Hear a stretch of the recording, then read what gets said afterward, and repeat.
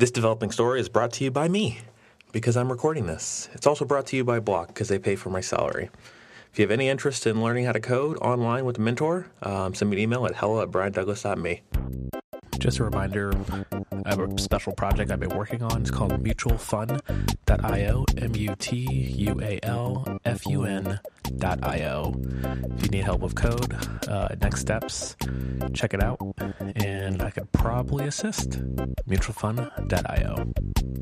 Episode 20 of This Developing Story.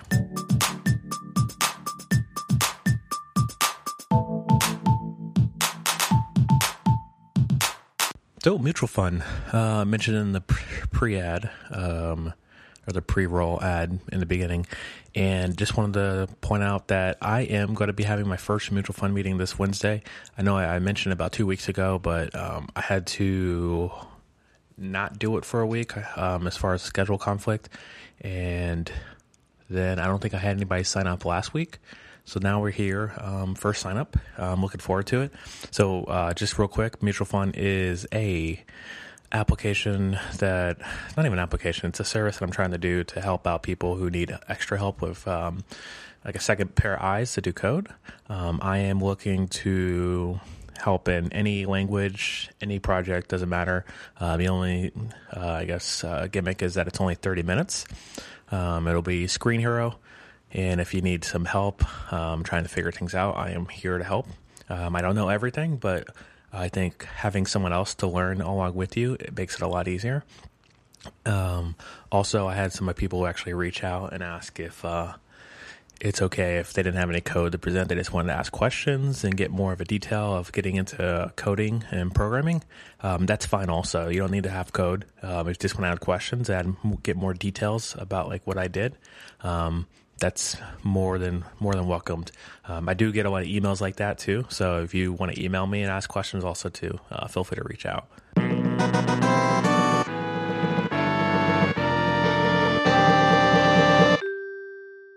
So this past week, I have been working on this iOS app for this program I'm in with Block for iOS, and already knocked out one of them. I do have the code on GitHub if you want to look at it.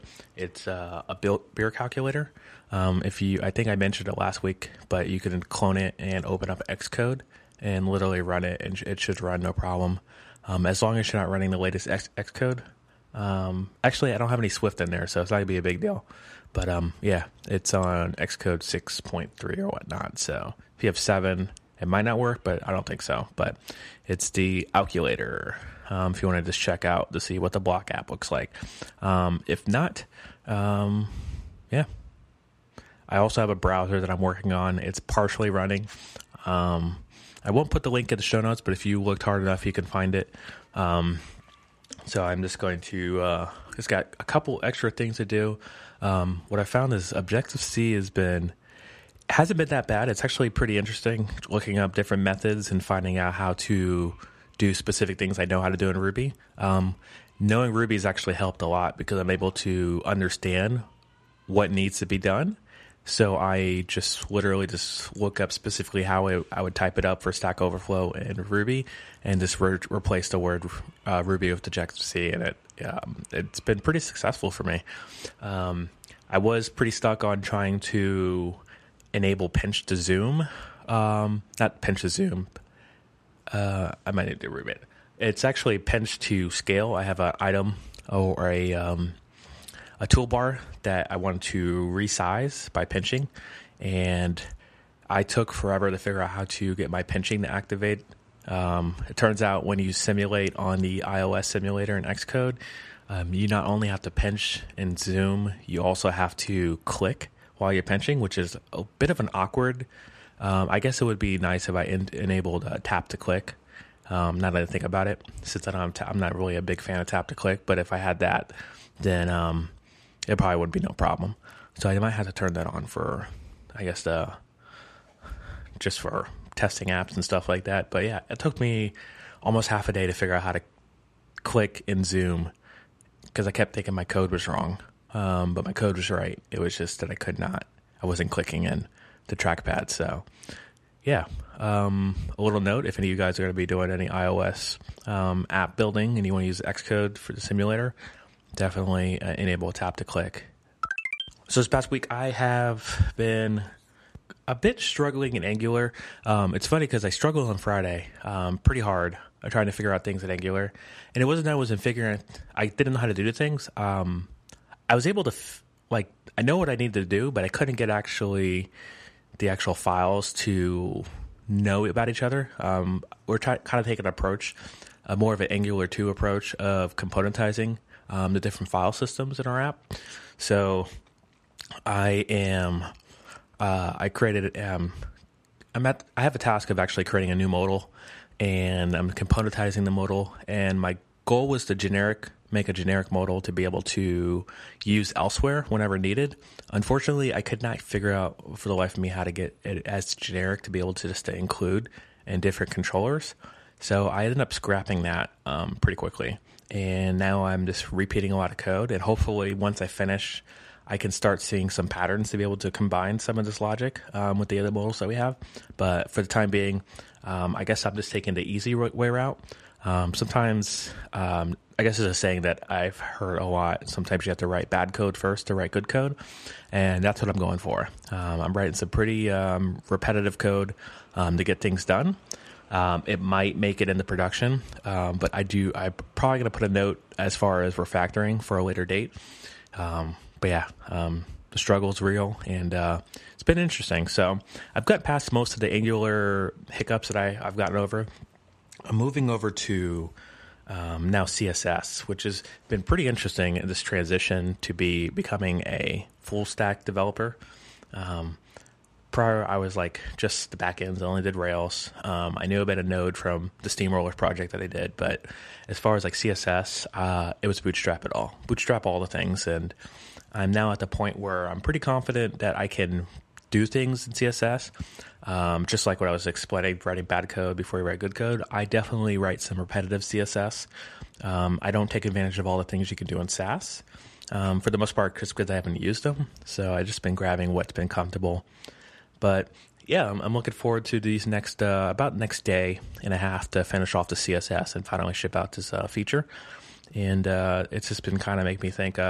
It's been pretty interesting this transition to be able to be comfortable in not only the back end but also front end and be reliable in both ends, which is it's pretty nice. It's on my track to becoming a mid-level developer. I know I mentioned a few episodes back that that's my goal in the next year, is to become that strong mid-level developer. To be realistic with this. With the way the market is here, specifically in San Francisco, it's going to be much harder to become that quote-unquote senior developer. I think what a senior developer is other places is just a mid-level developer here, which is not a big deal for me, to be honest. But yeah, I'm looking forward to becoming more confident. I guess the question I probably should answer is what is a mid-level developer? What's a junior developer? And I think a junior developer can do things, enough to find things out. I think a mid-level developer has confidence to be able to do things and share what you've done, and not only be able to explain certain things that you haven't done to other people. I think will make you a mid-level developer within the limits of San Francisco and Silicon Valley. Actually, I don't think I can even speak for Silicon Valley. I'm not even sure what it's like down there. There's a lot more bigger companies with bigger teams down there, but yeah. I think as far as a senior developer, just having the knowledge and the experience, I think what makes a difference as a senior developer. I had a pretty good conversation with some of my teammates, went out for drinks a few days ago. And yeah, that was basically in a nutshell, having the experience and knowledge of knowing, oh yeah, we did it this way this one time. Let's try it this way. I think that's what kind of sets apart a senior developer from the pack.